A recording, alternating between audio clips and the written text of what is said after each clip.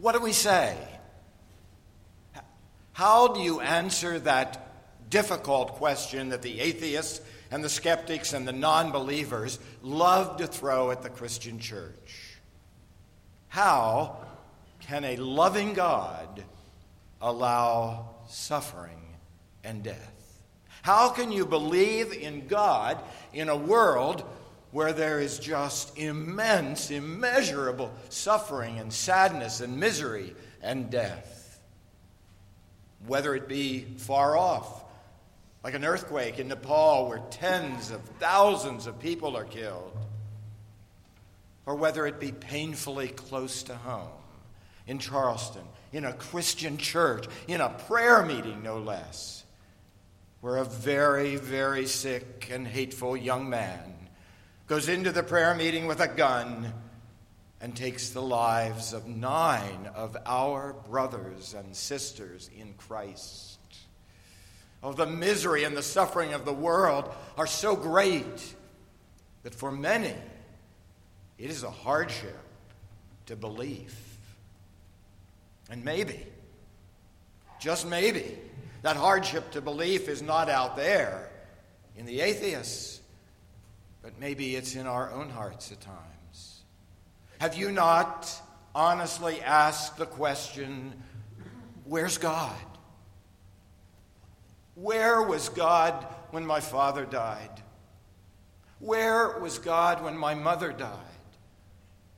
Where was God when my husband or wife died? Or even, where was God when my child died? Where was God when the doctor came with that news, I'm sorry, there's nothing more we can do? Where is God amid what Shakespeare called the slings and arrows of outrageous fortune? Haven't you asked that question? How can a loving God allow suffering and death? Now, we're going to wrestle with that question this morning. And I need to say up front that that's a question that has been perplexing to the greatest minds in human history.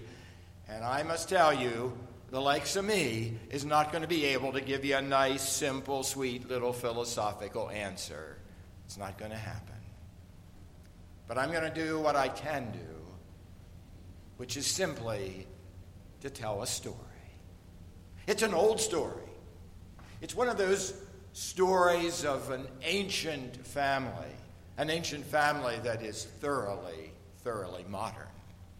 It's the story of Joseph and his brothers. Now, it's a long story. It covers 13 chapters in the book of Genesis. To put that in perspective, the Gospel of Mark only has 16 chapters. So this is a long story. I can't get into all the details.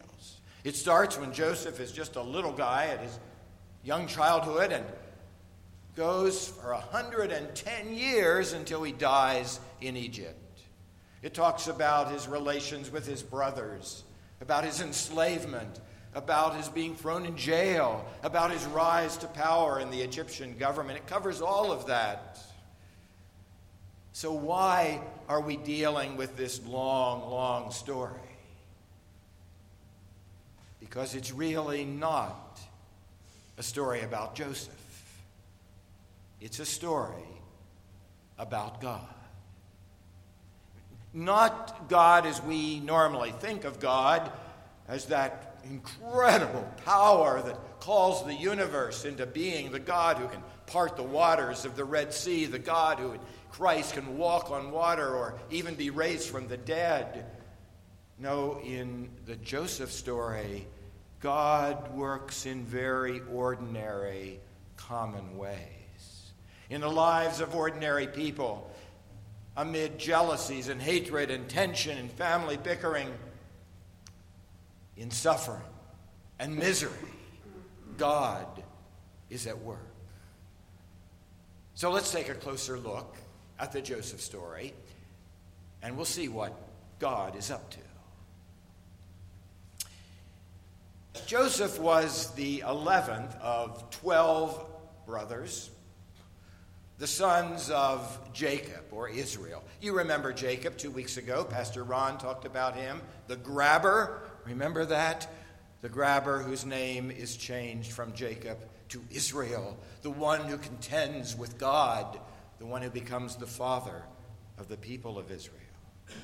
Well, he has these 12 sons, and the 11th is Joseph. Joseph is the most loved. I wish I could say that Joseph was a good little boy, but he wasn't. He was a miserable, rotten, spoiled brat. He was the family tattletale.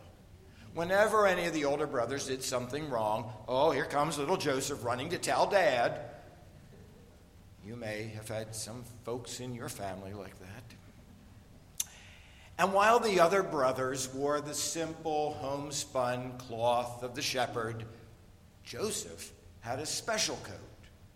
Now, it's interesting that in the Old King James Version, it's called a coat of many colors. In the newer translations, it's called a coat with long sleeves. Well, whatever, it's a special coat. The other brothers didn't get one. And Joseph liked to parade around and show off his beautiful coat. But what really broke the deal was a dream. Joseph had a dream that he and his brothers were out in the field, and they were cutting grain, and they were binding the grain, putting it together in sheaves. And the sheaves of grain of the brothers all bowed down before Joseph's sheaf of grain. Well, that was kind of a crazy dream, but then Joseph went on to tell the brothers what it meant. Listen, guys, I want to tell you what this means. And remember, this is the little spoiled brat speaking. You are going to bow down before me. Well, that did it. The brothers decided they would kill him. They threw him in a deep pit. But then some common sense or maybe some greed took hold, and they decided to sell him into slavery. Now remember, it's a long story. Bear with me. Joseph ends up as a slave in Egypt. He becomes a slave in the house of Potiphar. Potiphar is the captain of the Pharaoh's guard. He's a high-up power in the military. And there's a bit of a scandalous story that now follows about Joseph and Potiphar's wife. Now, I'm going to let you read that. I'm not going to go into that. But suffice it to say, Joseph ends up in jail. He's thrown into prison, but he still has this ability to interpret dreams. And he interprets dreams, and they always turn out exactly the way he said they would. And the word reaches Pharaoh. And he calls Joseph in before him because Pharaoh had a dream. He had a dream that there were 7 sleek, strong, beautiful cows, the kind of cows that would win a blue ribbon at the county fair. And then, in the dream, there are 7 emaciated, skinny, pathetic little cows who eat up the big cows and the strong ones. And Pharaoh says, what is going on? Am I cracking up? What is this all about? And Joseph says, Pharaoh, let me tell you what this means. There are going to be 7 years of plentiful harvest and productivity.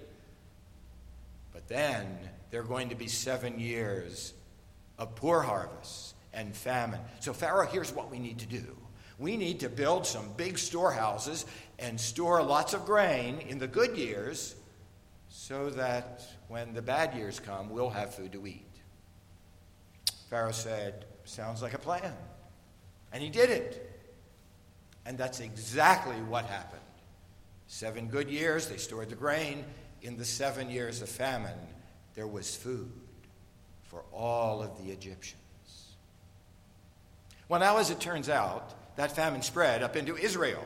And here's old man Jacob, old man Israel. He and his sons are facing starvation. And the sons come down to Egypt. And they come before Joseph, and they bow down before him, just like Joseph said they would. They don't recognize him. Joseph knows who they are. And there's a very moving scene in the Bible where Joseph has to leave the room. The tears are streaming down his face. He doesn't want his brothers to see him crying. There's no bitterness. There's no anger. There's no hatred. There's only love and compassion. And so the story ends in a wonderful way. There is reconciliation between Joseph and his brothers. Joseph and his dad are reunited. It's a beautiful story. And there is food for all, for the Egyptians, but for the people of Israel as well. It's a great story. It's a wonderful story. They all lived happily ever after. But now wait a minute. Every good story has a punchline, doesn't it? And there's a punchline in this story. A very, very important punchline. Dottie read it to us in the passage this morning. I want you to listen again. Listen to what Joseph says to his brothers. They've come down there to get food. And here's what Joseph says. As for you, you meant evil against me. But God meant it for good, to bring it about that many people should be kept alive, as they are today. You hear that? You meant it for evil. You threw me in the pit. You sold me into slavery. But God meant it for good. God was at work for good. God was at work to bring good out of the evil. In the letter to the Romans, Paul goes so far as to say, we know that all things work together for good for those who love the Lord. Man, that's a statement, isn't it? All things work together for good for those who love the Lord. Hear it carefully. Paul does not say all things are good. Oh, there's plenty of stuff that is not good. The murder of those 9 souls in the church in Charleston, that is not good. And there are things in your lives that have taken place that are not good. But in faith, we say that all things work together for good because God is the Lord of creation. God is in charge of the universe.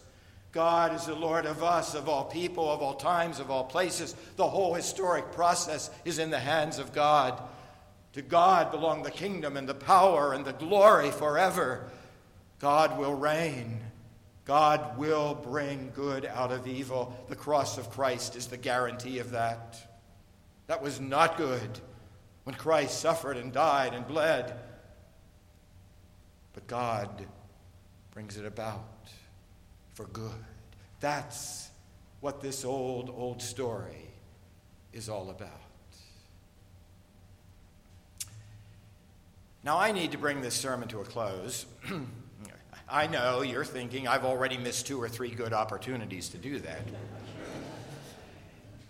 But I want to go back to the original question, if you can remember what it was. How can a loving God allow suffering and death? I want to reword that question just a tiny bit. How can a loving God not give us an escape from suffering and death? The answer is God does give us an escape from suffering and even from death. It just takes faith to understand that. So be it. Amen.